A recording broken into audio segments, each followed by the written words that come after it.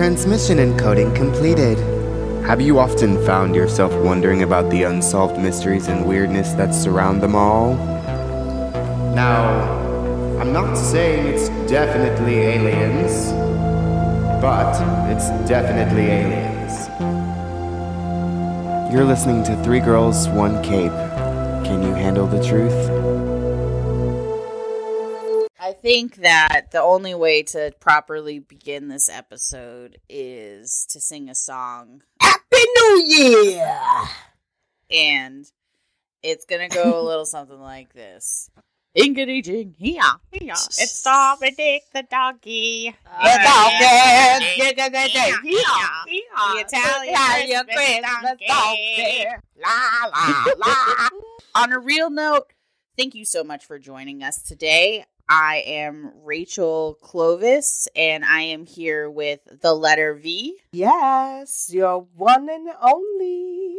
Yes, and also Miss Mara Rose. Hey, y'all. And we are Three Girls, One Cape, and we're here to bring you the mother effing truth. Fasten your seatbelts, folks. It's going to be a bumpy ride. Yeah, today definitely going to be an interesting episode, so we're just going to start off with a little bit of a warning that this episode probably isn't suitable for anyone under the age of, what, like 16? 27. 27. Yeah. And if you have experienced any type of sexual traumas in your life, and you can be easily triggered, for those that may be easily triggered by discussions about it, this one might not be the one for you. Yes, I agree with that. I think we can all agree with that. Mm-hmm. And on that note, today we're going to talk about cults. So each of us picked a different cult, and we'll kind of go over why exactly, what we chose is actually a cult.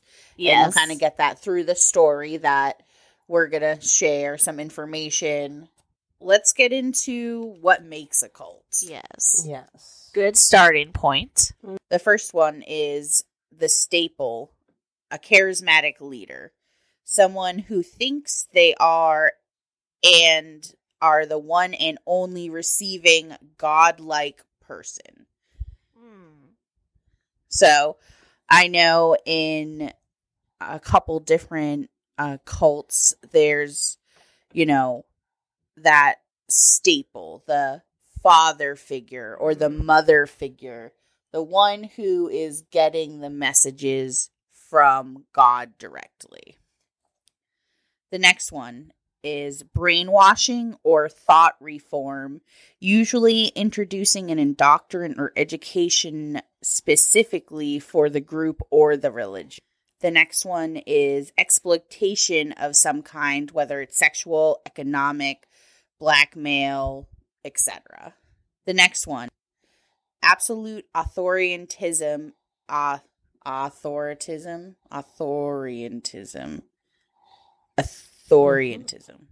without meaningful accountability. The next one, a no tolerance for questions or critical inquiry. So pretty much what that's meaning is that if anyone's like, oh, maybe this, or what about if, what makes Jesus want to do that? What would Jesus do? They pretty... Right. What would Jesus do? Probably not be in a cult. Or kill people. The next one. There's no financial disclosure regarding budgets or expenses.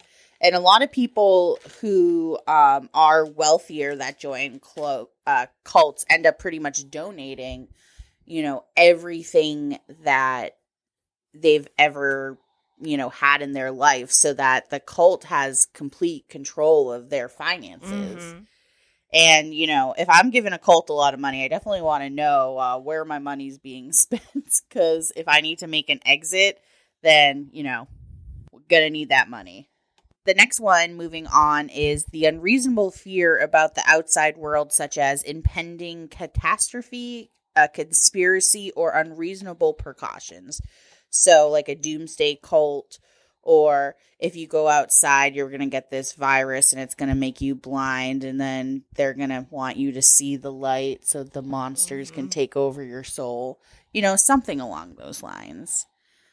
The next one would be saying that there's no reason to leave, or former members are wrong, like having a negative connotation to leaving, or, you know, trying to leave for in any reason. So a lot of places will say that they're evil or call them by certain, you know, words because they are trying to leave the cult and start again. The next one, constant reports of abuse or neglect from former members, resulting in records, books, new articles that are continuing about the abuse. And the next one is followers seeking attention from leaders and they don't receive it, feeling unworthy, or they did something wrong. Which is pretty much leading down to like a tactic of manipulation, which definitely will be discussed in all three of the cults that we will be talking about. The next one, about the group leader is always right no matter what, which goes back to kind of that, you know, godlike character, Those or God like complex getting them information directly from psychomaniacs. God, you know, back to the, right, the, exactly, the, like authoritarianism. Authoritarianism. Fuck. You're trying at least. The next one. The group has exclusive means of knowing the truth or receiving validation. No other process of discovery is possible. So it kind of goes back to that. Whoever's in charge or the group is the only people with this knowledge. Everybody else doesn't have the knowledge that, you know, this group has access to. So who is the most influence? And I think the answer will surprise you because it's anyone. But most definitely it is people who have low self-worth, those who want to feel validated, those who are seeking an identity, those who are followers and not leaders, those who are seeking meaning, those who are highly suggestible, Very those who vulnerable. are vulnerable, or people who constantly blame others, those who are always angry. You know, it's pretty much anyone who has like a self-confidence issues, or maybe depression, or They you know, basically they've prey already- upon your weaknesses. And those that don't have strong wills to, you know, be independently. But yeah, I 100% agree. Yeah, it's anyone who, like, you know, isn't very self-confident. Yeah. Well, I was just going to add, I felt that there was this great allegory in an episode of King of the Hill where Luann initially is trying to find meaning and trying to find camaraderie among like her fellow peers, and then she finds this group, which of course turns out later to be a cult. And then so, like, you know, Luann's portrayed like as the gullible, kind of slow-witted, so you figure like, okay, of course, so she's definitely gonna go to them, you know, besides, you know, also feeling like insecure about herself and whatnot. And then, of course, there's the level-headed Peggy Hill. I mean, although granted, she's done a lot of dumb shit throughout the series. Like, she also falls prey to the cults, like, you know, kind of like, oh, we're all in this together and la la la type deal. And she's, like I said, she's portrayed as level-headed, but they still roped her in up until the finale of the episode. Right. You know, it's amazing because, unfortunately, you know, some of, you know, very smart people do, you know, get taken advantage of by groups. I mean, if Tom Cruise is getting brainwashed by a cult, like, you know, it's something serious. Don't forget that, who else? Oh, John Travolta also. Right? Oh, yeah. Yep. Didn't he just get out of Scientology, or was Yeah. that someone else? He did, and so did, Leah Remini? yes. And she's on a lot of flack, as you both know. Yeah. Yeah. Well, I mean, that docu-series that she's got going on in Netflix, really compelling. Yeah, most Oh, I definitely. need to check that out. Yeah, I'm really impressed. Also, we're gonna keep this in because it's hot gossip. So there are rumors going around only because we brought up Tom Cruise that like he might be a fish fucker. What? He either eats raw fish or he fucks it. That's like an actual rumor. Oh my god. Where did this rumor come from? So actually it's funny because there's like all these like different, there's like actually more than one source that's like, You gotta be kidding me. said- This is not fucking no, I'm not real. even. But all right, so obviously I don't know if it's how actually true, but that is what the hot gossip is apparently in the world. Yep. So Now I'm because I thinking brought up about Tom Tom Cruise fucking a bluefish. I mean, he could have. I mean, Kanye West still doesn't get the joke between the fish sticks thing. So I mean,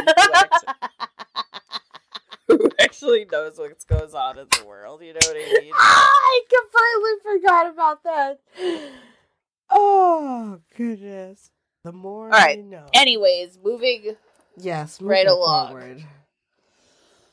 All right, some lasting effects of being in a cult.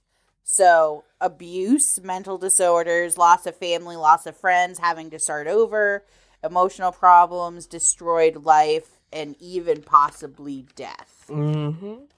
The basic types of cults that like are the as far as like categories are destructive cults, doomsday cults, political cults, polygamous cults, Mm-hmm. racist cults, and terrorist cults. You were saying polygamous cults, right? Yeah, it's called polygamist, Okay. right? Polygamist? Polygamous. Polygamist. Polygamous. No, it's polygamist. Yeah, right. It's polygamous, Mara, so I don't Okay, know. whatever you say. You say potato. I say potato. You say polygamous. Polygamous. I say Polly McGinnis. Polly, get me a Guinness. Yeah, that's what I was just gonna say. Hey, Polly, get me a Guinness. Oh, I like that actually. Well, thank you, Rachel, for that marvelous wanted to- introduction Yes. to our I wanted to show. give the Rachel. people a little something to hold on to, you know? Some people don't know anything about cults. Yeah, that's true. Because they're probably It's true. in one. Some people, I mean, if you're in the, like, Midwest, I feel like half of everybody you know might be from a cult. That's true. I believe that. Maybe the Midwest is a cult. That's what our friend who is gay out there, he said every gay guy he talks to is from a cult. Was in a cult. Love you. But, moving forward, Yeah. Mara, Yep. So I thought since I am the first to start, we would do something light, something, to kind of ease ourselves, into this discussion of death cults. So I thought, why not start with the Manson family, or more so, the man behind the Manson family, Charles Manson. Oh. Now, Charles Manson. Now, Charles Manson, the man that we know today, was born No Name Maddox on November 12, 1934, in Cincinnati, Ohio. His mother, Kathleen Maddox, was an 18-year-old prostitute, while his birth father, Colonel, as he went by, Walker Henderson Scott Sr., was a mill worker and a known con artist. Colonel led Kathleen to believe that he served in the army, and when she told him that she was pregnant, Colonel explained that he was called away to serve his country. And months later, Kathleen realized that he was never coming back, and he didn't. Anyway. I like how you're laughing, Mara, this poor Okay, woman. don't worry, well, It's she's terrible. dead now, so. Son of a bitch. In August of that year, she married a dry cleaning business laborer named William Eugene Manson. The young Maddox was named Charles some weeks following his birth and later adopted his stepfather's surname. The young Charles was often babysat as his parents regularly went out drinking. His mother also saw jail time during his youth following activities of grand larceny and raiding. Charles was often left in the care of his aunt and uncle until her parole in 1943. Manson's criminal career began at a young age as well. He initially committed petty theft and then jumped to setting his school on fire at age 9. Up until 1967, he spent the majority of his life in institutions from reform schools, juvenile hall, and prison. And by the time he was released on March 21st, 1967, he had asked the warden if he could stay indefinitely. Probably should have just have left him, but you never know. And following his release, he moved to Berkeley, California, and then shortly after to San Francisco. And during this time was the hippie movement, as many of you know. And hippies, specifically women, were fawning to San Francisco for the free love movement. Within a year, Manson had amassed a group of followers. They were generally younger women from their late teens to their early 20s, who had relocated to Los Angeles in the hopes of new pursuits. There, he hoped to start his music career as well. Manson would use his female followers to recruit members and sometimes hitchhike. His friendship with Beach Boys drummer Dennis Wilson started when Wilson picked up a few of his girls and introduced him to Manson. As their friendship budded, Manson's cult group and his control over his followers became more stringent. Besides recruiting members, he specifically set the women to gather food and supplies, as they were seen as the weaker and lesser of the men followers. They sometimes dumpster dived and sang his songs while doing so. They'd also sneak into houses where they would steal people's wallets. And when it came time again for the clan to move, Manson would trade labor and sexual favors and maintenance for the head owner of Spawn Ranch, which is located in the San Fernando Valley, to let him use his ranch to reside. At the ranch, he and his followers would consume hallucinogenic drugs from LSD to magic mushrooms while listening to Manson lecture about current events and general topics. And this is where Helter Skelter came in. Originally, Helter Skelter was a Beatles song from their White album, and to Manson, the song signified an upcoming race war between blacks and whites. And when the war would come, he and his followers would hide underground until it ceased, and from there, the Manson family would rule from whatever remained. However, Paul McCartney explained at one point that the slide in the story was a metaphor for the rise and fall of the Roman Empire. However, the slide to Manson signifies an invitation to wage a race war. Manson believed that Armageddon, an end of days event from the Book of Revelations, and he also researched material for Scientology, the Church of Final Judgment, and other cults. Meanwhile, his friendship with Wilson opened doors and connections for him. He had met record producer Terry Melcher, who was also the son of Doris Day, and his girlfriend, who was an actress and model at the time, Candice Bergen, who resided at 1050 CeeLo Drive at the time of their acquaintanceship. Unfortunately for Manson, his music career never panned out to his desire, despite producing a song that the Beach Boys later performed.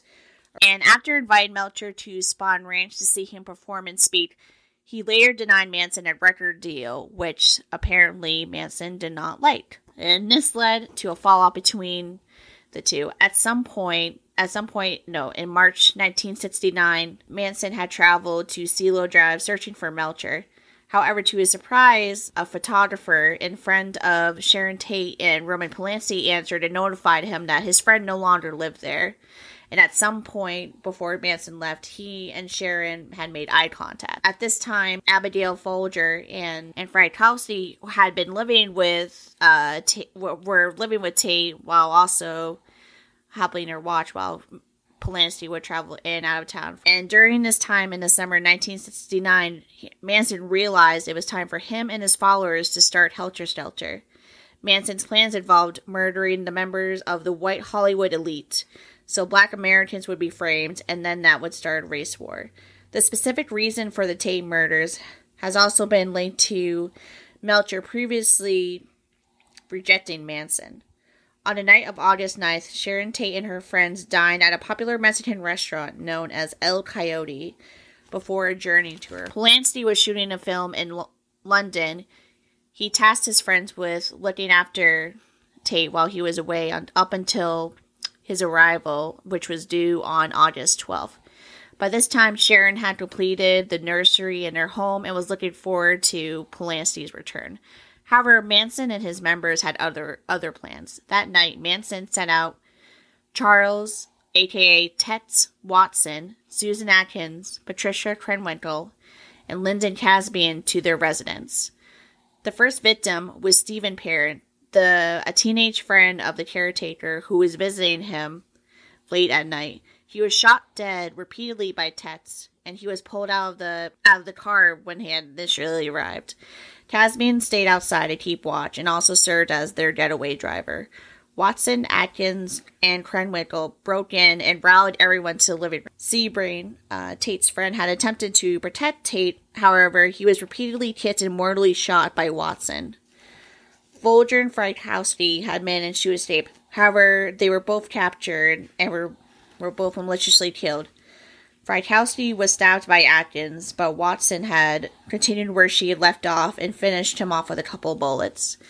Meanwhile, had stabbed repeatedly by Krenwinkel, and Watson also finished her off, and stabbing her in total 28 times. Tate had begged for them to let her live long enough just so that she could give birth to her baby and that they would be free to take her. However, Atkins replied, "Look, bitch, I have no mercy for you. You're going to die, and you'd better get used to it." Atkins and Watson stabbed Tate 16 times together. In a later trial, Atkins admitted she planned to remove the fetus from Tate, but ran out of time. Manson had previously instructed the women to write something witchy with Tate's blood and wrote "paid" on the front door. The next night, Manson, Watson, Krenwinkel, and Leslie Van Houten drove for hours before deciding to target supermarket executive Lena LaBianca and his wife, Rosemary. Manson Watson had snuck into the home and apprehended them. Then Manson had left with everyone, except Van Houten, who stabbed the couple to death. Similar to Tate, their blood was also used to write an inscription, which was revealed to be "Death to Pains" and "Helter Skelter." And when this had happened, police were befuddled as they weren't initially able to link the two crimes, and everyone in Hollywood and in the USA was in general shock about these events. Police initially pegged the Tate murders to be a drug deal gone south, as various narcotics were found throughout the home, and did not link up the two crime scenes until months later in October. Some of the members were arrested at Spahn Ranch for stealing vehicles and vandalization. However, they later found themselves in hot water when Atkins boasted to fellow inmates about the Tate LaBianca murders while she was in detention for the suspected murder of Gary Hinman. Manson and those involved in the killings went to court in a trial that lasted from July 1970 to January 1971. While the events of the trial proceeded, other Manson followers, with their heads shaved, sat outside with X's on their head in support of Manson, who one day showed up to court with an X engraved on his forehead. Linda Caspian was the star witness during the trial and was offered immunity for her testimony. Caspian previously left the ranch with her baby daughter in tow shortly after the murder. Caspian revealed that Manson held great control over the group. He kept mother and children separate organized orgies at his discretion, and was perceived to be Christ-like in that he was seen as a Messiah. The defense was repeatedly held in contempt, and 3 of Manson's lawyers were sent to jail, or the defense lawyers were sent to jail. Meanwhile, Manson threatened Caspian and other members like Sandra Good, said, "You'll kill us all," despite Manson attempting to cause a mistrial by exposing the jury to the media. The jury verified that they were not influenced and that their verdict would remain unbiased.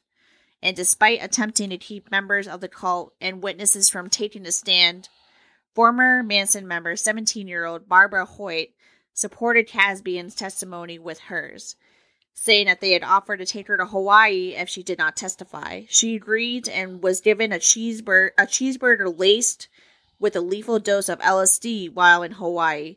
She was abandoned by the members, but a social worker had found her and took her to the hospital where she was saved. By the end of the trials, all members involved, except Caspian, were sentenced to death. However, the state of California repealed capital punishment as they found it unconstitutional, so their sentences were changed to life in prison with the possibility of parole.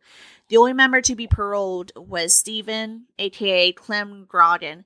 He was paroled in 1985. 8 years following the murders, he assisted police in finding the remains of Shorty, one of Spawn Rancher's helpers. He had helped Watson and Manson and Bruce Davis kill him, while the others had been repeatedly rejected. Members for the victims' families, including Doris Tate, Sharon's mother, and Stephen Parent's father, Wilfred, have appeared at these hearings with their children and relatives, and with their descendants taking over as they have no longer been able to, or if they have passed. Following the trials, an attempt was made to free Manson and Watson. On August 21st, 1971, they set off a silent alarm at a gun store at 10 p.m. They bounded the shopkeeper and stashed 140 guns. These included shotguns, pistols, and semi-automatic weapons into boxes and trash cans. When the Hawthorne PD arrived, a 10-minute shootout occurred between the police and the Manson family. In the end, there was some damage and minor injuries, but no one was mortally wounded. All the members were arrested. Then on 1975, Lynette, aka Squeaky, from attempted to assassinate U.S. President Gerald R. Ford in support of the California Red Hoods. However, her gun was jammed and she was apprehended by Secret Servicemen. It is said that the Manson family may have killed as many as 35 people, but insufficient evidence has caused most of these injustices to not receive justice. And Manson, up until his death in 2017, maintained his innocence. So what makes you think that instead of this being a religious movement, it's actually... I just think that the fact that the members were so willing to follow Manson and that they're willing to do his orders despite it obviously being morally corrupt, and that he was this charismatic figure that managed to rope all these people in and brainwashing them into thinking that there is this race war that was going to occur, and that they were the ones who needed to start it, I thought was very symptomatic of cult members. Mm-hmm. Yeah, I would agree. I mean, it's always unbelievable whenever any of these cult leaders come up, and especially one like Charles Manson. I mean, there's still people that still to this day,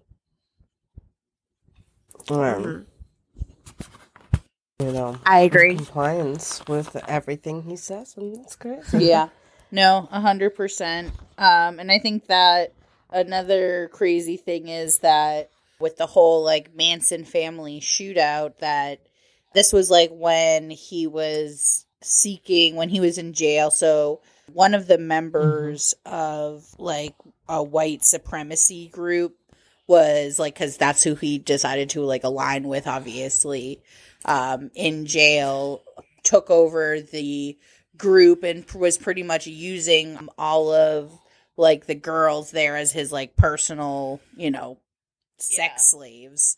And so pretty much they just had this one guy who knew what he was doing, and then a whole bunch of other hippies who were just like, didn't know what they were doing, getting into a shootout with the police. It's just like, it's like one of those like, like fucking, you think that, somebody wrote that for TV, but it happened in real life. It's just crazy. It is wicked crazy. Very sad too. Yeah. Yes, very sad, obviously, for, all the people who did die, as whether it was by his hand. Well, Mara, thank you. No, thank you. For, I appreciate it. Going over one of the most notorious cults I can think of, when you think of such things. Right. I feel like that one's just one everybody goes to right away. Thank you. But, yes, you did a great job. There's another one. Gone by quite a few names and founded in Huntington Beach, California in 1968. Yeah. I'm talking about the Children of God, or also known as Teens for Christ. They have many or names. The Family of Love. Not to be confused, though, with the Australian New Age group, The Family. They are actively known to this day as the Family International. Children of God. Like, this one, honestly, makes me sick. It makes me completely sick. Yeah, Dad was a pretty sexy guy. Dad was this guy. What? That's an actual quote from the son of the leader. He was like, yeah, Dad was a sexy guy. I was like, what? Dad was a sexy guy? What is he talking about? This son of a bitch, David Berg? Yes.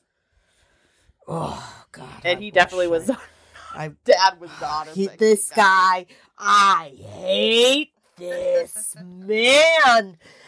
Oh, God. I was, my blood pressure was rising. I mean, I'm sure it's going to rise. I was diving into this.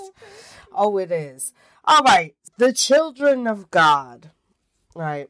They were this, almost like these evangelists. Is that what it is? Evangelicals. Evangelicans? Yeah, evangelicals. Okay, yeah. Well, David Berg, also who was originally called Moses David, is the starter. Or he would call himself the last end time prophet, or he'd call himself king and everything. And he basically started a sex cult, pedophilic. I mean, when sex you say cult. when you say basically, That's basically what's going on here. All right. He basically started this fucking sex cult with all these teenagers. Yeah. They were called the Teens of God or whatever. That's what they called themselves. And they'd go around and they were all these teenagers. And they're like, yeah, we love Jesus Christ. But the thing is, though, a lot of the beliefs here, too, is that they're very sexually driven. Right. They had this thing called flirty fishing, which was when they had people use sex to bring in more followers and everything like that. And they were doing it to to build their numbers, show God's love and mercy. Like when you were with some of your partners, right? Like some of the fucked up shit that they were doing, they'd say, when you are having sex, you should think about Jesus Christ, because that's what Jesus would want you to do. Yep, Jesus is a sexy guy. Yeah. They're like, Jesus, he's got great abs. Mhm. I mean, but, for real, though, like, they'd be like, oh, you like Jesus too? Well, suck my dick for Jesus. I mean, You know? yeah, that's not what. And so, Jesus like, stands for. I mean, it's basically, you got, like, when it started off, it was basically, I got some great pictures that we're going to put up. You got all these horny teenagers that basically, that's how it started off. It was like a group of horny teenagers. And this shit spread like wildfire. This went international levels. It didn't just stay in the U.S. I mean, this went all over the world. Wow. All over the world. There were periods and groups. So they went through all the different phases of, like, the names and everything. Like, so during one of, like, the main era, which I feel like a lot of people remember it by this name, but the Children of God, that was 1968 to 1977. That's when all of that was that time period. He published, like, all kinds of written literature and things. They called them Mo letters.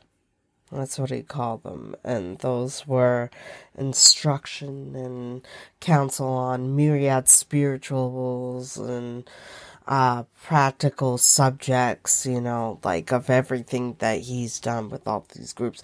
I mean, he continued to push out this material up until he died in 1994 of natural causes, which honestly somebody should have let this man out. Right. Like, he considered himself a prophet of God, and had all these people together. And by 1972, he had over 130 communities all over the world. There's like all these communes and everything, and everybody was living together. Everybody was fucking each other, fucking their friends, their wives. They'd marry up and, like, put each other into these groups, and, like, they'd have these leaders. They had all these different rankings with people. I mean, it's just outrageous. Right. And the thing that just, of course, these people are having kids, they're having babies. This motherfucker said that children were ready to start bearing children at the age of 12. Jesus. Their bodies were designed to do that. Right. Gotta let the blood. I'm sorry, Yeah. I gotta take a breath, like, every single time I go over this stuff. This was really a tough one to cover because it was just so sickening. Oh yeah, no, 100%. Especially It's because, like, everywhere. he was, he obviously believed in this. So, his wife and The things family. he did to his own kids and everything. Disgusting. Like, I came across this great article that was written by Stephanie Buck, and it was titled "The Hippie Christian Cult Encouraged Sex with Children That Is Still Around Today." And this, like, what she published here was just unbelievable. She talks about, like, the start of it from 1968, it was originally started as, like, the Teens of Christ. There was a whole bunch of these movements happening all over the place. And, it just got crazier and crazier. But this David Berg guy, which is one of the most sickening sexual predators I've ever read about in my entire life, and how he got this whole worldwide spread of encouraging pedophilic behavior and also encouraging these children to partake of it, sometimes even forcing them. It was just unbelievable. Some of the quotes that I was reading here, Berg, like some of these quotes that he said himself in a newsletter that he wrote in 1979. I saw the Lord was really doing something. That's when I began to come down and teaching my dark glasses, beret, baggy pants, old torn jacket, and tennis shoes. And it's just, coming about, like, bringing in all these teens and everything, and encourage them to be as open with their bodies as possible. And then, so you have these groups of people that are influential, and they're all kind of like pairing off into these strange marriages. And he was always allowed to sleep with anybody's woman that he wanted. They encouraged all this sexual liberation that was happening at that time too. But, they didn't encourage men to ever be with each other, but they did support lesbianism. And a lot of survivors that have, escaped, for the ones that are survived, and still alive, since many of the members that have been in this cult, a lot of people have killed themselves. A lot. This has one of the highest numbers of any ex-members that were either born into it or somehow brought into it influentially and not really feeling it. They end up killing themselves. It's pretty crazy. Dupree, he was on Larry King in 1993, and he was talking about how he was a member of the cult who escaped. And he was asked, what made you realize that it was wrong? Right. And he's like, because I was ordered in the group to have sex with a 10-year-old by the leadership of the group. And from, there were just multiple, years and years and decades of all kinds of stories coming out, talking about all the wretched things that they would be doing with these children as young as 5, 3, 4 years old. They're climbing into bed with them and molesting them, and telling them that's what they do to go to bed. Right. Just going in and touching their kids. There were videos of grown-ass women giving a blowjob to a 5-year-old. I have to say, this is one of the hardest things for me to really talk about, because this is just something I can't stand.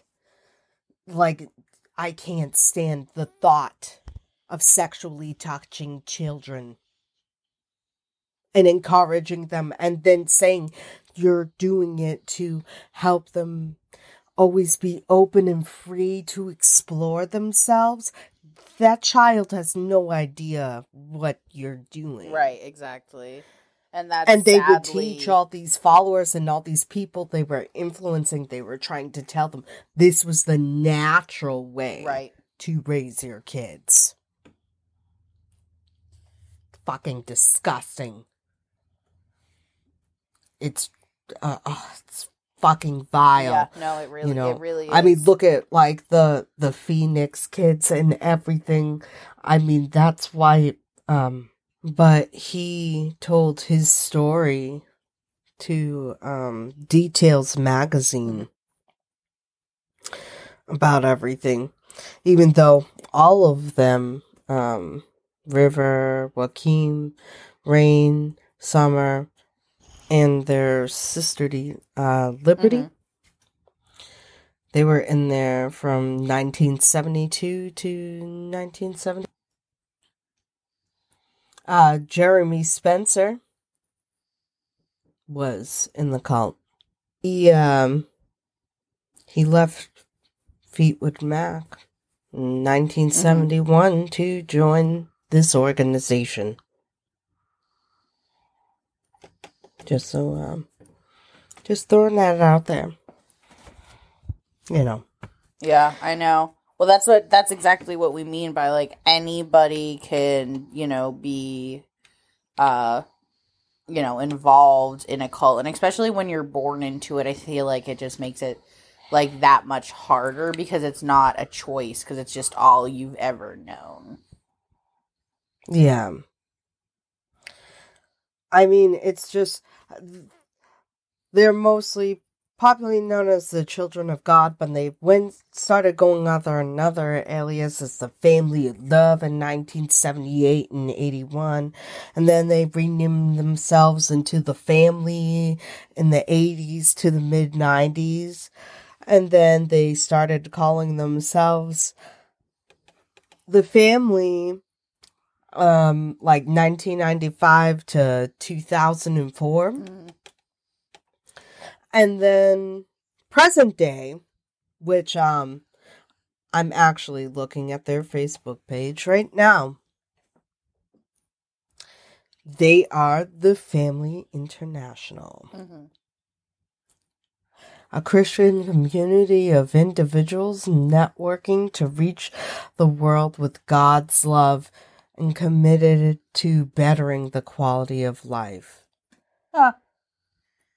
Interesting.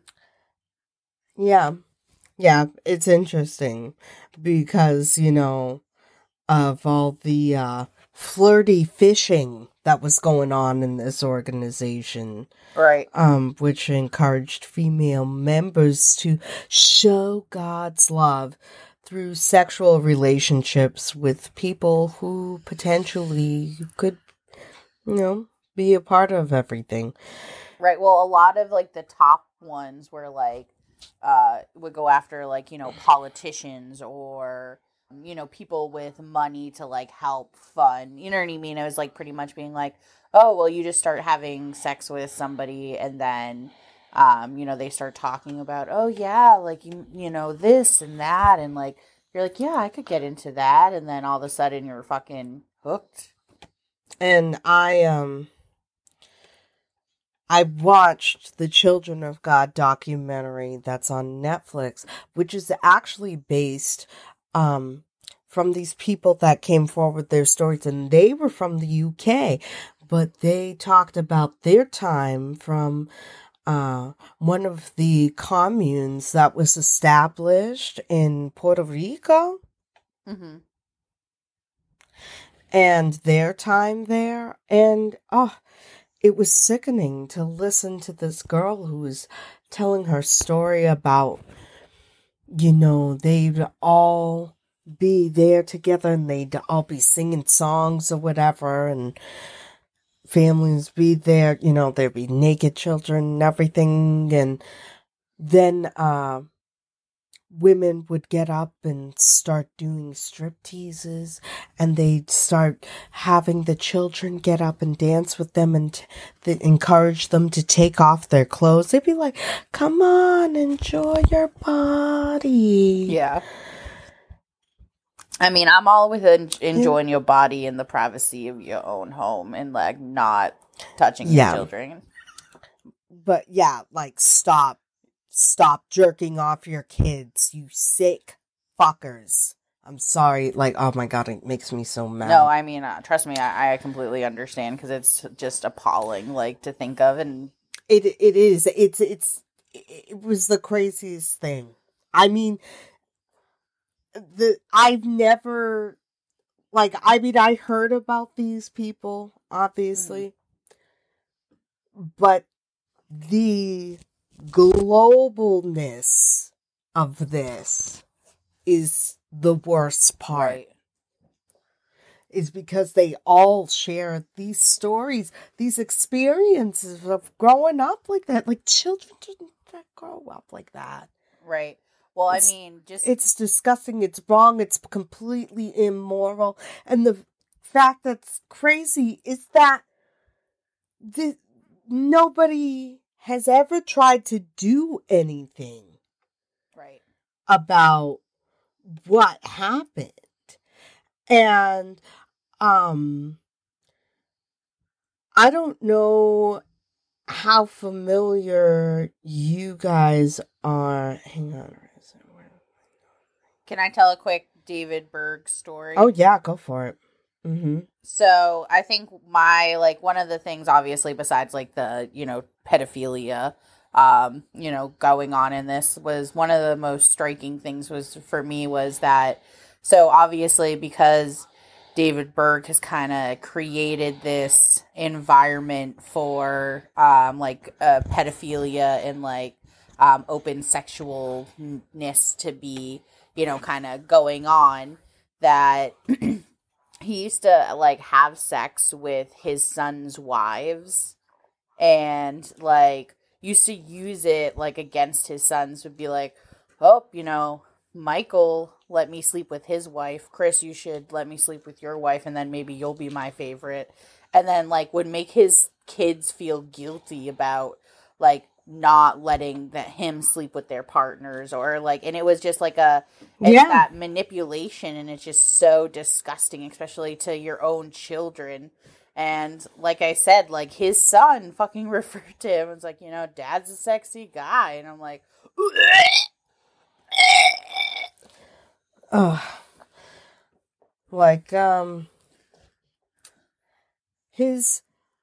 so David Berg's son, Ricky Rodriguez, David Berg died in 1994. There was all kinds of investigation from both Interpol and the FBI taking place at the time of his death.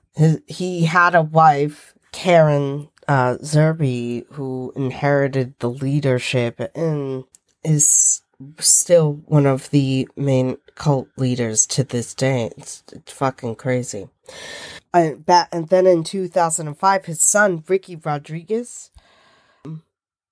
he snapped. Yeah, didn't he kill himself? And he didn't just kill himself. Oh, yeah, he went and killed somebody else, too. Yep. For that was also in the group. He was well known because he grew up entirely in the cult. He says he remembers the majority of his childhood was in multiple different family spreads. And the communes and everything. And he talked about he had witnessed watching intercourse and orgies, and remembers being fondled by his nannies. Mm-hmm. And encouraged to touch all the women's breasts all the time. They were encouraged to do such things. And he left in adulthood, and he had told, he made a statement to the New York Times that he wanted to prosecute his mother for child abuse. Yeah. because of everything. And he's one of the ones that came forward and talked about how his father would abuse his daughters and granddaughters and basically everybody else's daughters too. It's ridiculous. Right. At age 29, he invited one of his former nannies, who is mentioned in his book that he wrote documenting his abuse. And he stabbed her to death before he killed himself.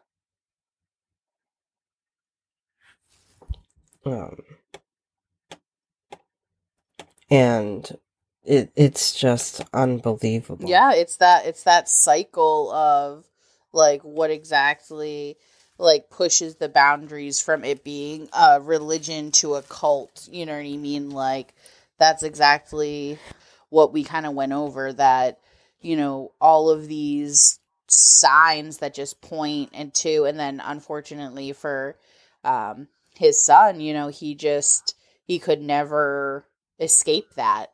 You know what I mean? That was something that from all the abuse and everything that he was put through and all the trauma, et cetera, you know, it does make people, you know, snap, and it does make people do, you know, things they would have never done otherwise. Yeah. It's unbelievable some of the statements that they put out, though, you know, in response to that whole situation and everything that he was talking about, his tell-all book and everything about what happened. People, because this cult is still very active. Right. You know, it was still very active. It's still a thing. And nobody was doing anything about it. And you know what they said in retaliation to his abuse? He was never taken advantage of. Rather, he was allowed to explore his sexuality freely.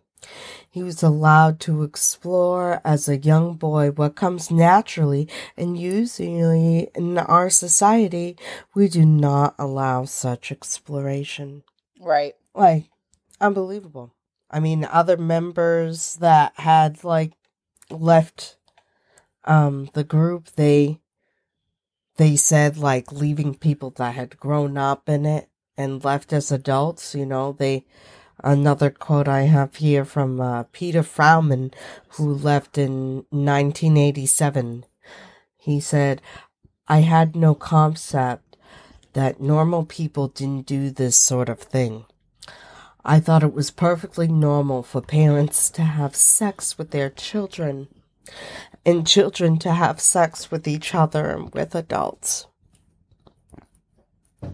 It's fucking sick. It's like, it's disgusting. It is. And, like, I don't know if this does, like, you know, all the controversy around this, and the thing that's crazy is that even if it's not actively like this now, which I don't fucking believe, because I guarantee it's still fucking happening, because I'm on their Facebook page right now, and the amount of children that are on here is making me want to, ooh, God save me. Like, right now, because, like, it's infuriating. Yeah. It's infuriating, it's sickening, it's disgusting, it's gross, and this just needs to stop. It's outrageous.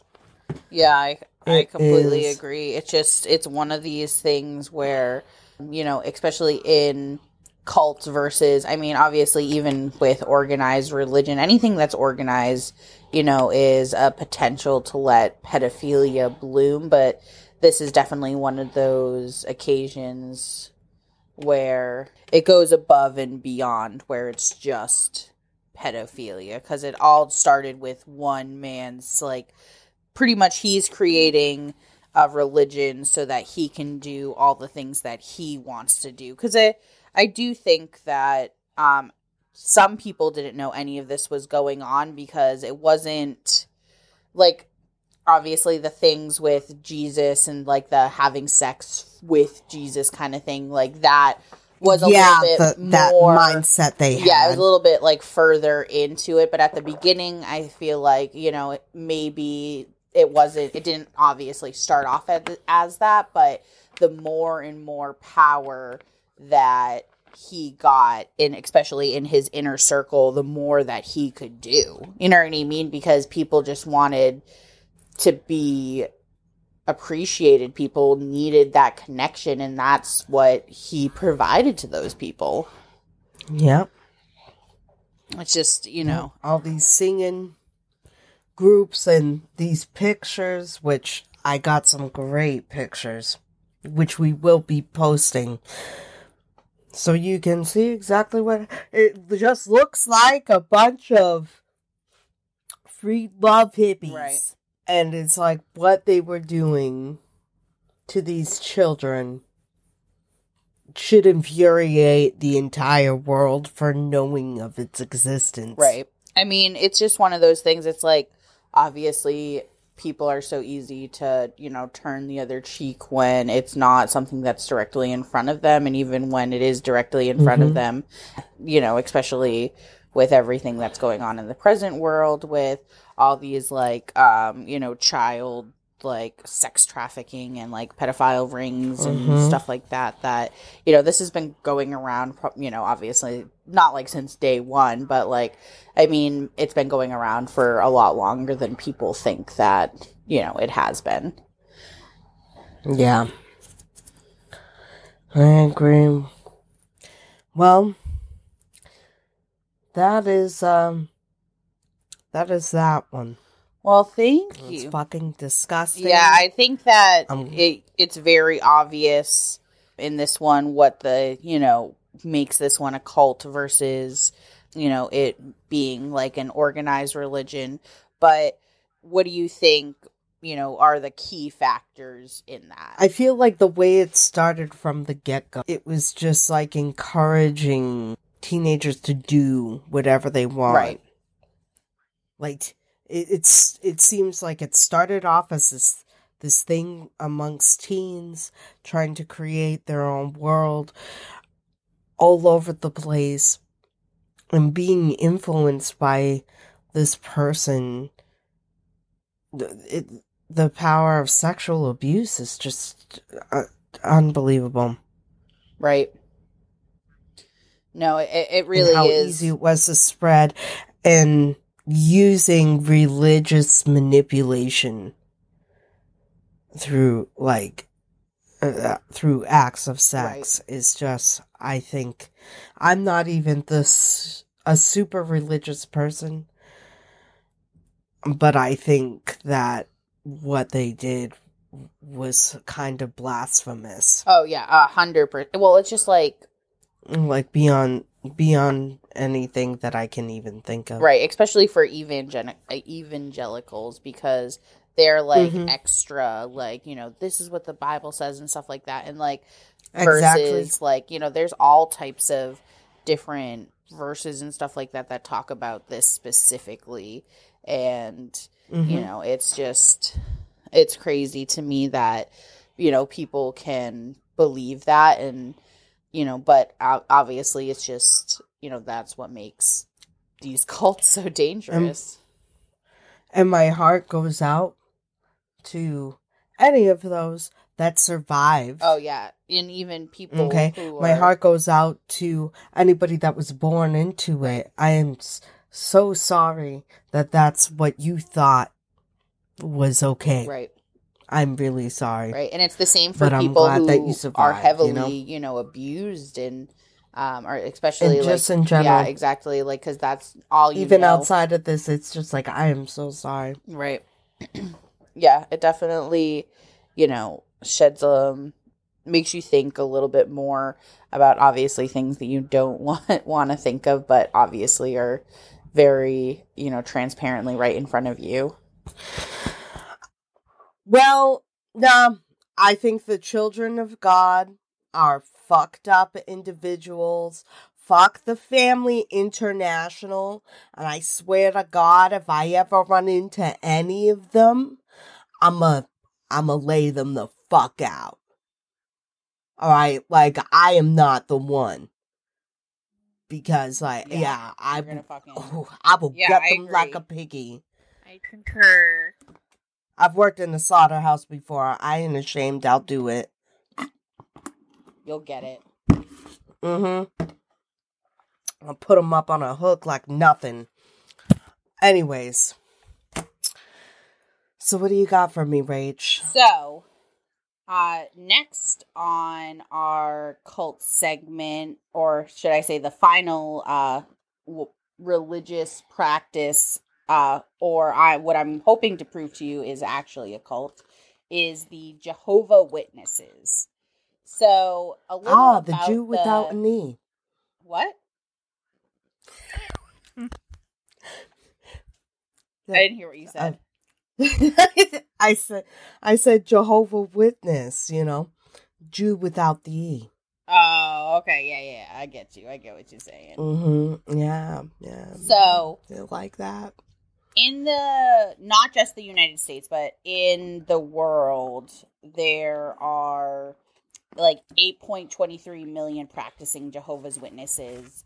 And that's a lot. Yeah, I mean, definitely. And I didn't think it was that many. Roughly 60 to 70,000 Jehovah Witnesses that leave in the most recent year. So in the last 5 years, that's kind of numbers wise what the average is, about 60 to 70,000. And technically when you leave, it's being called disfellowshipped. But they were started by Charles Taze Russell in 1870 in Pittsburgh, Pennsylvania. So this religion does have its roots in the United States, which is actually, very interesting because I think all of the cults that we actually talked about all started or maybe yours started in England. So originally he started preaching for an Armageddon that was supposed to come in 1874. And this continued, up until his death in 1914. And he kept preaching for these Armageddons that he was like, this is going to come. And the whole point of being a Jehovah's Witness is you going out and preaching the word of Jehovah so that you can save as many people that you possibly can, to go move on during the Armageddon or go to the chosen land in the Armageddon. And in 1914, Charles had died, and then in 1916 pushed Armageddon, or they pushed Armageddon to 1920, and then again to 1938. And then again to 1942, and then again to 1961, and then again to 1996, and then again to 1984. And I'm sure it's changed again. I don't know if they have an exact date on when Armageddon is going to be coming, but that's, what they're pretty much, like I said before, they're practicing to save as many people as they can. So I have a list of kind of the rough beliefs of the Jehovah's Witnesses, just so you guys can kind of get a little eye opening into what it means to be a Jehovah's Witness.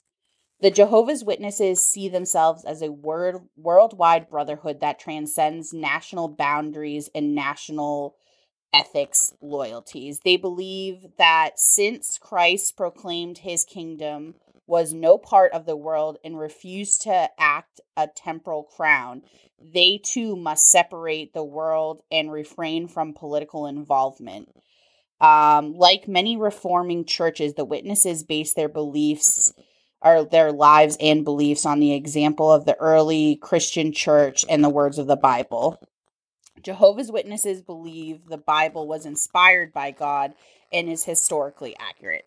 They see the Bible as the main way in which God communicates his will to human beings, and they interpret it literally, except for passages that are obviously meant to be symbolic or poetic. Witnesses test any religion, idea, or teaching against the Bible. If an idea or teaching doesn't agree with the Bible, they regard it as wrong. The Bible itself reveals why it is so accurate in scientific, historical, and other matters, and why it is harmonious and honest. It shows that the Supreme Being, the God Almighty, the Creator who authored the universe, is the Bible's author. He merely used human Bible writers as his penmen, moving them by his powerful active force to put down what he inspired them to write. So, this was a brochure that was actually from the Jehovah's Witnesses, or published by them, and it says, what is the purpose of life? So this is something that might have been in one of the teachings that, they gave to somebody who, was in the church. Like, this isn't something that they would, like, put in a pamphlet and, hand out or anything. It would only be for people in the church. The Witnesses have their own translation of the Bible, the New World Translation of the Holy Scriptures. They refer to the New Testament as Christian Greek scriptures, and they call the Old Testament the Hebrew Scriptures.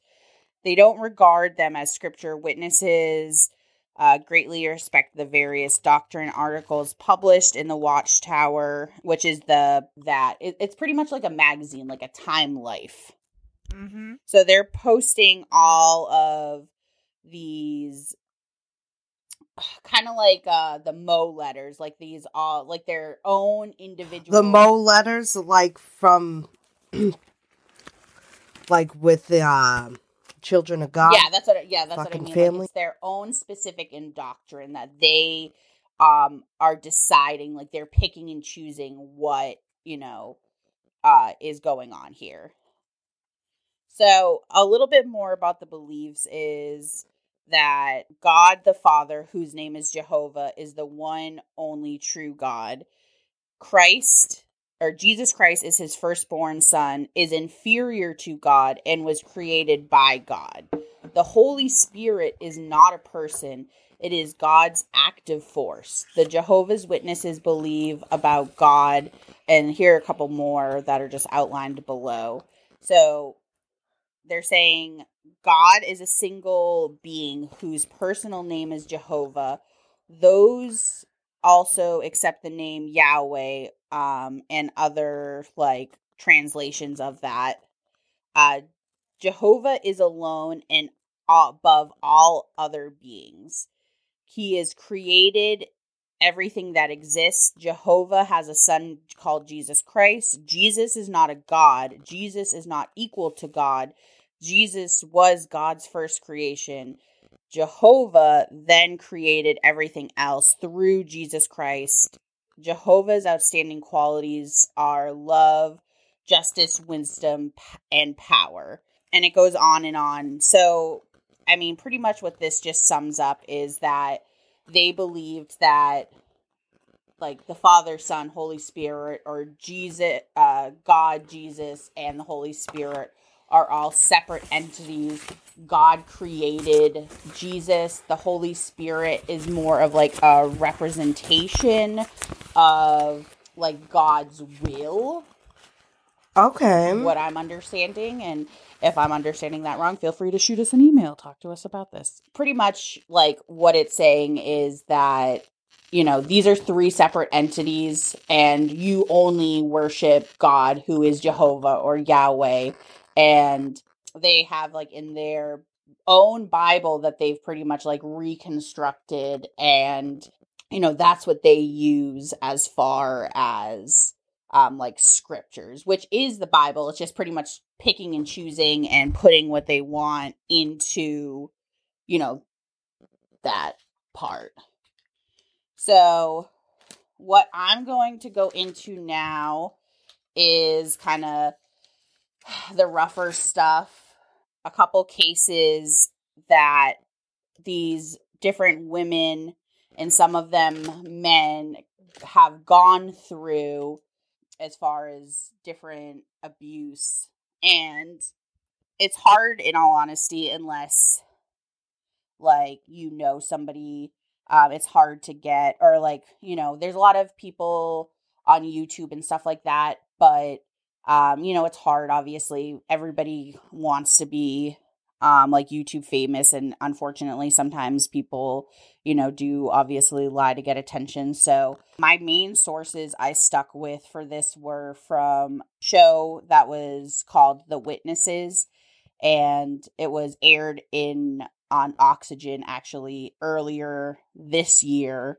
It was filmed sometime during 2019, but it was aired early in, like, March of 2020, where the reporter Trey Bundy, not to be confused with Ted Bundy, was sent from the Watchtower main building a bunch of documents, one of which was a 1980s Watchtower magazine that spoke about how if there were any cases of alleged abuse, they were to be dealt with internally and not to be reported to the police. So this was, you know, kind of, obviously this is a big deal, because if there's any cases of abuse, obviously they should be reported to the authorities. And this is kind of how the Jehovah's Witnesses are creating this playground for pedophiles, or not playground, but like this environment for pedophiles to, you know, kind of just stay, because, you know, we'll talk about some of the cases, but they pretty much just go from church to church and there's no major repercussions. The elders, who are like the people who are like in charge of the, you know, each individual kingdom hall, they know, but they don't necessarily obviously tell anybody else. And it's pretty. You know what drives me crazy about a lot of this shit is how much pedophilia is very clear in all of these fucking cults. Yeah, most definitely. Like, it really, oh God, it's raising my blood pressure. I'm sorry. No, you're fine. While looking for ex-followers, he comes across this woman who name is Debbie McDowell, I can't read my handwriting. But so she was sexually abused from the ages of 7 to 13 by Ronald Lawrence, or Ronnie, who was the overseer of her church, or like kind of like the priest, or like a reverend. And she was, you know, very insecure, and she didn't end up, I can't remember if it was, she didn't end up telling her parents about it until later, but she ended up meeting, there was also this woman named Dolores who was in the same, like, congregation as Debbie, and Dolores are both a part of this church, and they both are sexually abused by Ronnie. So Dolores has already at this point made some type of statement about it, and unfortunately there's this rule in like the Jehovah's Witnesses, and they require at least 2 people that like are practicing like a rule of 2, which is they like require at least 2 like pretty much practicing Jehovah's Witnesses to like be witness, or like have some type of credit in order for them to take it seriously. And it's not doctors, it's not, you know, police, it has to be somebody in the Jehovah's Witnesses. So when Dolores was abused, it was between the ages of 5 and 10, and her story is so like terrible. She would go door to door with him, and in the car, like, he would like whip out his dick and like all kinds of other like terrible fucking things. And she did eventually tell her parents, and that's who brought it, obviously, to the elders, and but they wouldn't technically believe her. And then also another really fucked up thing was when she brought this to the elders, because she didn't talk about it till like later in life, when I think she was like a teenager, maybe a little bit older than that. They allow the person who is like the accused to face the accuser. So, like, she had to sit across the fucking table from the guy that, like, fucking molested her and, like, sexually abused her, while he just pretty much was like, that never happened, you know, da-da-da-da-da-da-da. And then, yeah, it was really terrible. So, she eventually finds out that this other girl, Debbie, had been, you know, sexually assaulted as well. And I feel so bad for the woman, Debbie, because her brother and mother, so like her whole family are Jehovah's Witnesses. Mm-hmm. And her father was actually one of the elders. So they really got lucky, because her father oversaw actually the case with Dolores. It was one of the elders when that was happening. And so when this got brought up, you know, he wrote right to the board, and they got, you know, that taken care of. And so they have this inquiry, because now they have these two girls that are both saying the same things. And, you know, the one girl's father is corroborating her story, because he's like, because he was obviously, Ronnie's like kind of backed up against the wall now, trying to defend himself. And they'd be like, yeah, you sexually assaulted me in the pool. And he's like, I didn't even have a pool. And then her dad was like, yeah, Ronnie, you did have a pool. I remember dropping her off. The one girl, her parents used to let her sleep over the fucking night at this guy's house. Wow. And he used to make her take these tubs, and, like, you know, obviously I'm not going to get super into it, because it's really... What the fuck? Yeah, it's really fucked up. And so, anyways, so they end up getting him. I'ma got them like Peggy's. I swear to God, I'm gonna gut them like pigs. So they end up getting him disfellowshipped. So he like gets like kind of shunned from the church for a year, and then they decide that he's paid his dues. And yep. Yeah, I know. Yeah, he's paid his dues, so he's allowed to come back as the head of the church after only being disfellowshipped for a year.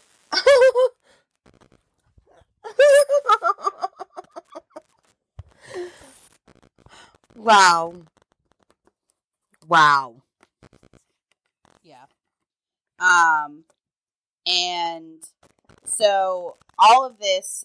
So eventually, Debbie ends up going to the police, and she's like, you know, all this stuff happened to me. Oh, actually, let me back up a little bit. So before Debbie goes to the police, like I said before, that her whole family are Jehovah's Witnesses. Her husband was a Jehovah's Witness. She has a son that is also a Jehovah's Witness. So once she goes to the police, she gets automatically cut off. So she goes to the police because she's like horrified that after all of these years and her finally speaking out against this abuse, that, you know, she, like, pretty much nothing ends up happening. Like, he's practicing again. Yeah. And so she ends up going to the police, and she's like, you know, I was abused, and, you know, blah, blah, blah, blah. And they're like, well, do you have, like, any evidence? Did I lose you? Okay. All right. All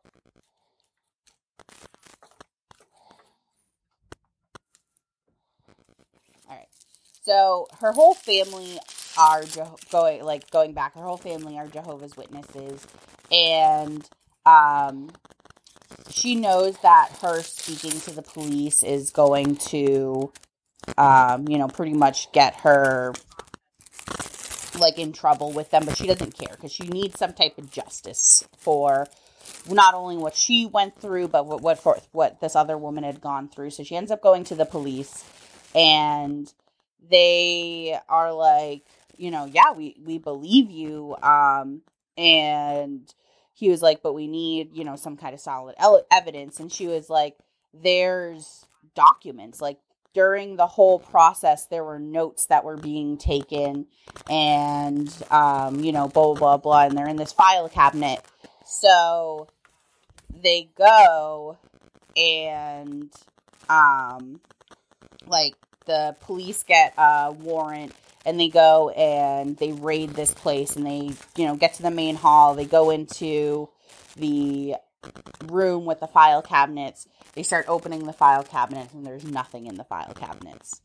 And so they call her and they tell her, and she's just like, I don't know. And then a couple days go by, and they get an anonymous tip, and they're like, go search or serve the warrant again. And so they go and serve the warrant, and lo and behold, there's all these documents Jesus. of all these different, abuse, fucking everything. Just, years and years of notes that, this congregation has been keeping. So the police confiscate them, and unfortunately, most of them, because of the statutes of limitations, they aren't able to, act on them. There was this other girl, who I didn't stop recording. Her name I was just kept Chessa going. Williams. She was also abused, and unlike the other people who were abused, her father immediately went to the police. Mar, are you pressing anything? No, I'm not pressing anything. How would I be pressing anything to my ear? Yeah. Okay. So, Chessa Williams, who was also abused, and unlike the other girls, her father went directly to the police, and they, ended up not, they were trying to tell her father, not to press charges, and, they need to reform and all this other stuff, and they ended up, I can't remember if it was, they did end up dropping the charges, or what exactly happened, but she kind of has made it her mission to go and obviously speak out against these cases of abuse.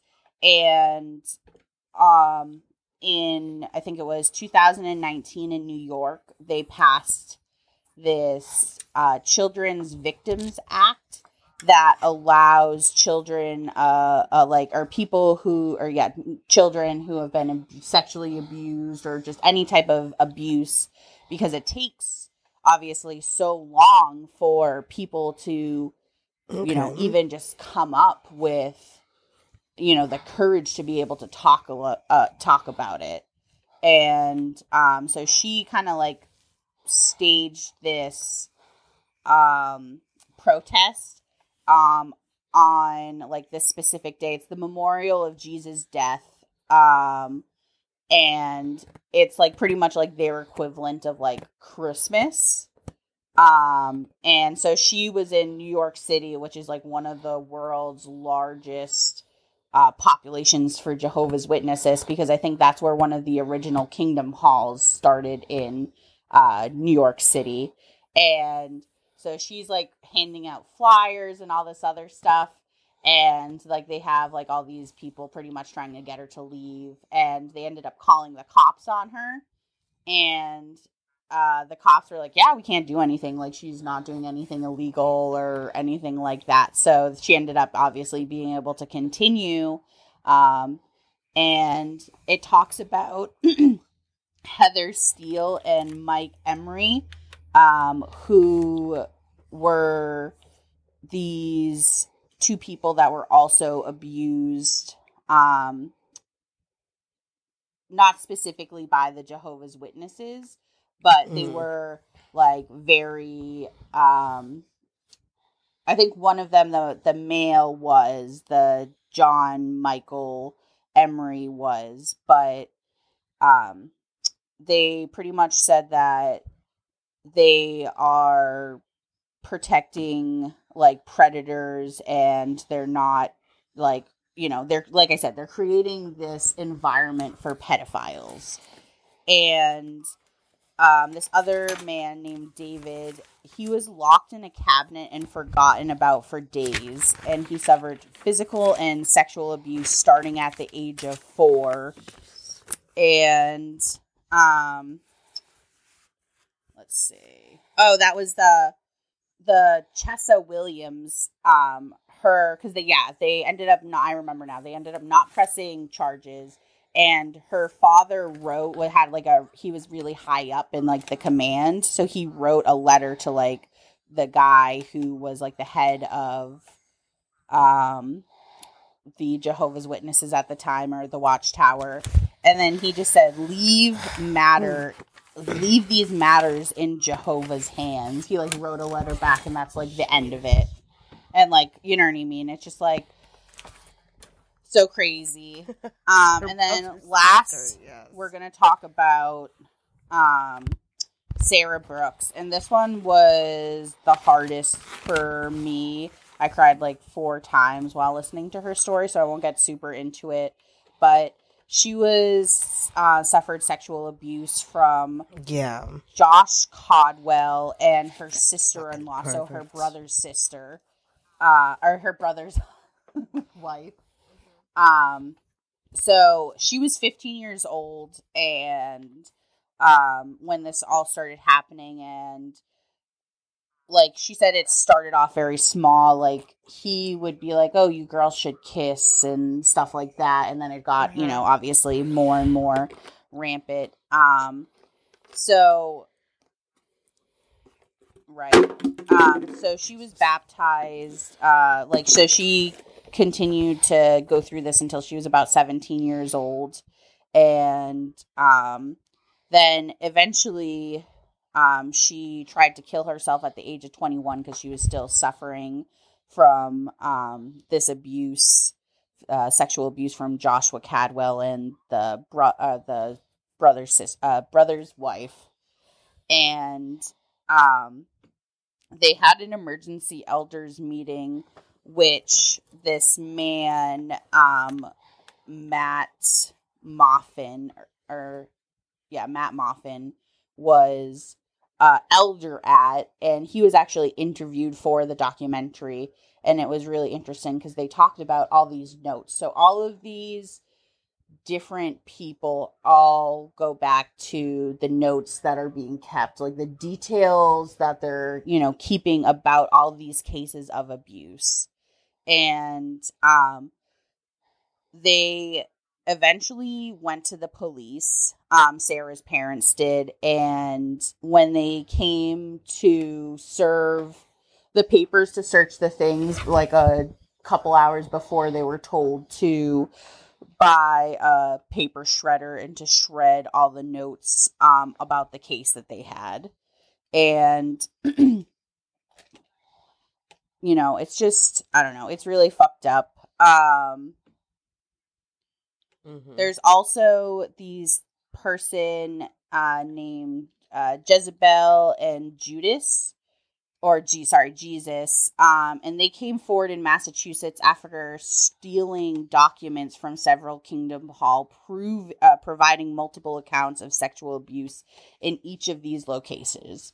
So I just wanted to include that because obviously that hits home. That's right in Massachusetts. You know what I mean? Like, it's, it's everywhere that this is happening. Well, I remember, not to get off the point, to sus as F, you know what I mean? Right. And one of the things that I thought was really important is in some states, clergy are exempted from mandatory child abuse reportings when they learn about abuse through a confidential spiritual communications. The Watchtower says it complies with all child abuse reporting laws. So, I mean, yeah, they're applying with the laws, but some laws specifically say that you don't have to talk about child abuse. Yeah. I want to just quickly talk about what happened with the Watchtower in the Jehovah's Witnesses in Australia. So I got to throw it out to Australia. Australia has some pretty big balls.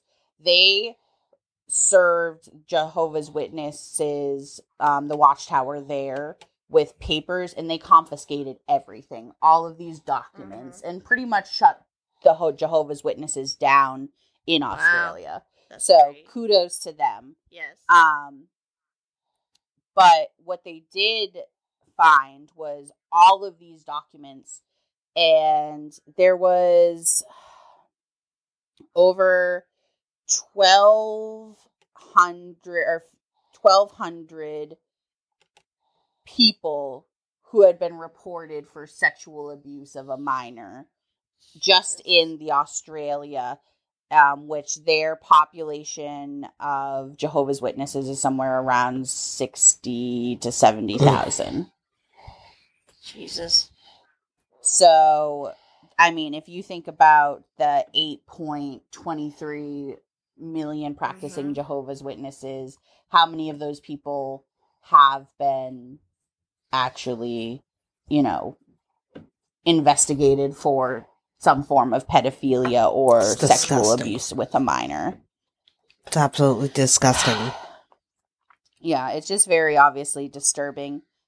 Another thing that I thought was very interesting is that the Watchtower that's in New York, they were doing an interview about something, and they were talking about in a different interview how they would pretty much scan in notes. So they have like an actual physical like computer database. Well, not like physical, but you know what I mean. So like even though they might not have documents, they're scanning in all these notes and these things that they've collected throughout the years, and they have them in a database. And we still have not, now that act has been passed, all of these people, but they had something crazy like over 2,000 people have already filed report or claims during the new act that they passed in New York. So there's finally some outlet that is, I don't even think outlet's the correct word, but there's something for people who have been victims of abuse to finally be able to speak with beyond the statutes of limitations. So I think that in the very near future, hopefully, I'm sure that they're going to put up a fight, but we'll get to hopefully see the Jehovah's Witnesses get what they deserve, get brought down a couple of pegs, because they're not going to be able proper to, ass whooping, hold off the courts for long. And that's where I'm leaving off, because that's all I got. I don't want to get, obviously, I tried to be a little bit lighter about, the abuse, but, I mean, it's just tragic, especially that girl, Sarah Brooks. She paints these pictures. All right, so as you were saying, I think we're going to finally see these Jehovah's Witnesses. Yeah, we're finally going to see some type of, downfall of the Jehovah's Witnesses, especially because of everything that's happening with that law or the act that was passed in New York. One of the main Watchtower locations is in New York. So that would, they could subpoena them to get those files. And now that, they can go back, pretty much any time. I'm not sure what exactly the act as far as like how many years or if there is a limit on years, but like I said, there's been over 2,000 people who have passed like lawsuits, not just for the Jehovah's Witnesses, but with this act, to be able to find some type of justice for the abuse that they suffered. No, I agree. These fucking sneaky fuckers. Like, all of them. Everybody's like, it's so infuriating. Yeah, no, it's disturbing, and it's extremely disturbing. The reason I would characterize the Jehovah's Witness under the cult is I think they kind of hit all of them. They had, the charismatic leader who thought that he was the one that was getting the information straight from God about when the, Armageddon was coming. They have this thought reform. They have a specific type of literature or doctrine. They are exploiting people sexually, obviously. There's no tolerations for questions or critical thinking, which was something I don't think I really mentioned, or maybe briefly, that, when you do get disfellowshipped, nobody can talk to you. Like, even though your mother, might still love you, if they found out that she was talking to you, you would get kicked out. And that was actually the reason why Michael Jackson ended up leaving the Jehovah's Witnesses, was because they told him to stop talking to his sister. And he was like, well, I can't do that. But it's really hard. And that's why so many people, end up committing suicide, is because they're completely blocked off. And, that, especially when you're raised in that and that's all you've ever known, and then to get disfellowshipped because you spoke up about abuse that you suffered, it's just, I can't even begin to comprehend what those people go through, because it's obviously just, terrible. Which goes kind of to the no reason to leave, or former members are wrong for leaving, and the group leaders are always light, that stuff. So I think that this definitely, falls under the category of cult. Mm-hmm. No, I agree as well. Yeah. But what were you saying, girl? I'm speechless at this point, with Yeah.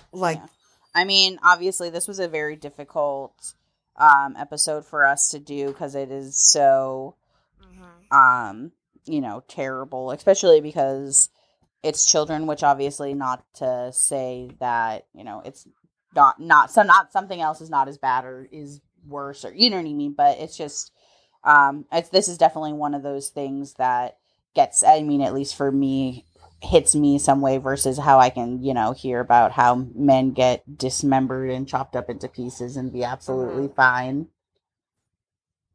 It's like this just the things that people do and claim it to be religious freedom, or a way of life. That's the part that gets me. Right. It's all they've ever known. And it's like, it's truly unbelievable. Yeah, and it's very, very sad. And, there definitely are some avenues that, if you are in that type of situation and you're looking to get out, there are outside sources. Mm-hmm. So, I'm sure that there are, other things that you can do, to escape without, having to harm yourself or, something else.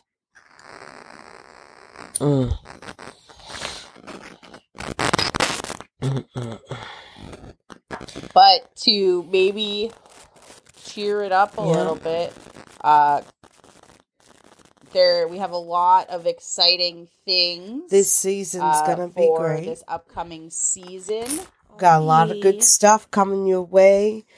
Lots of fun and exciting interviews. Well, at least we're very excited.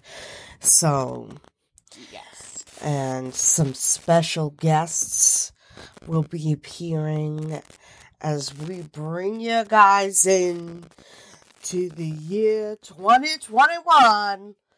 And it's the age of Aquarius. So, and I just want to say thank you for sticking with us, and we'll catch you guys on the next episode. And, I hope you could handle the truth. This one was definitely one of the harder truths that we have to talk about. But we're going to get totally down agree. to the nitty-gritty. And please, everybody, give us your feedback. All right? We got a $50 Amazon card that we're trying to give away. And we want to hear your opinions. Like, tell us like it is. Because we want to make this as good. Awake, Mara? Yeah, I was gonna say, I feel like Mara's been sleeping. I'm awake. No, I she just said she's listened. Would you have some edibles or something? Oh, yeah, I had like a whole lollipop today, and I smoked some too. Nice. Mara, you sound fucking... You're right. I'm wicked high. Mara's the one that's fucking ODing on Xanax.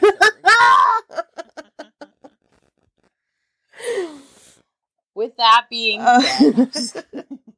Just kidding. We don't recommend that. It's not a good time. It's not like anything Totally we cool. would You should do not it. ex- Just kidding, don't do it. expect anybody to do. Did you just shit yourself? Yeah, I farted, Rachel. This message brought to you by Depends. Yeah. My flatulence. Because some... Have a happy New Year. Don't shit your pants.